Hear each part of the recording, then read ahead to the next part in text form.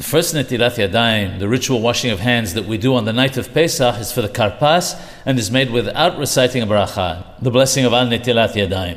But what should someone do if, out of force of habit, he mistakenly recited the blessing? There is an opinion that he should not take his mind off the fact that he has done Netilath Yadayim and that this washing will also count later for the Hamosi without washing again.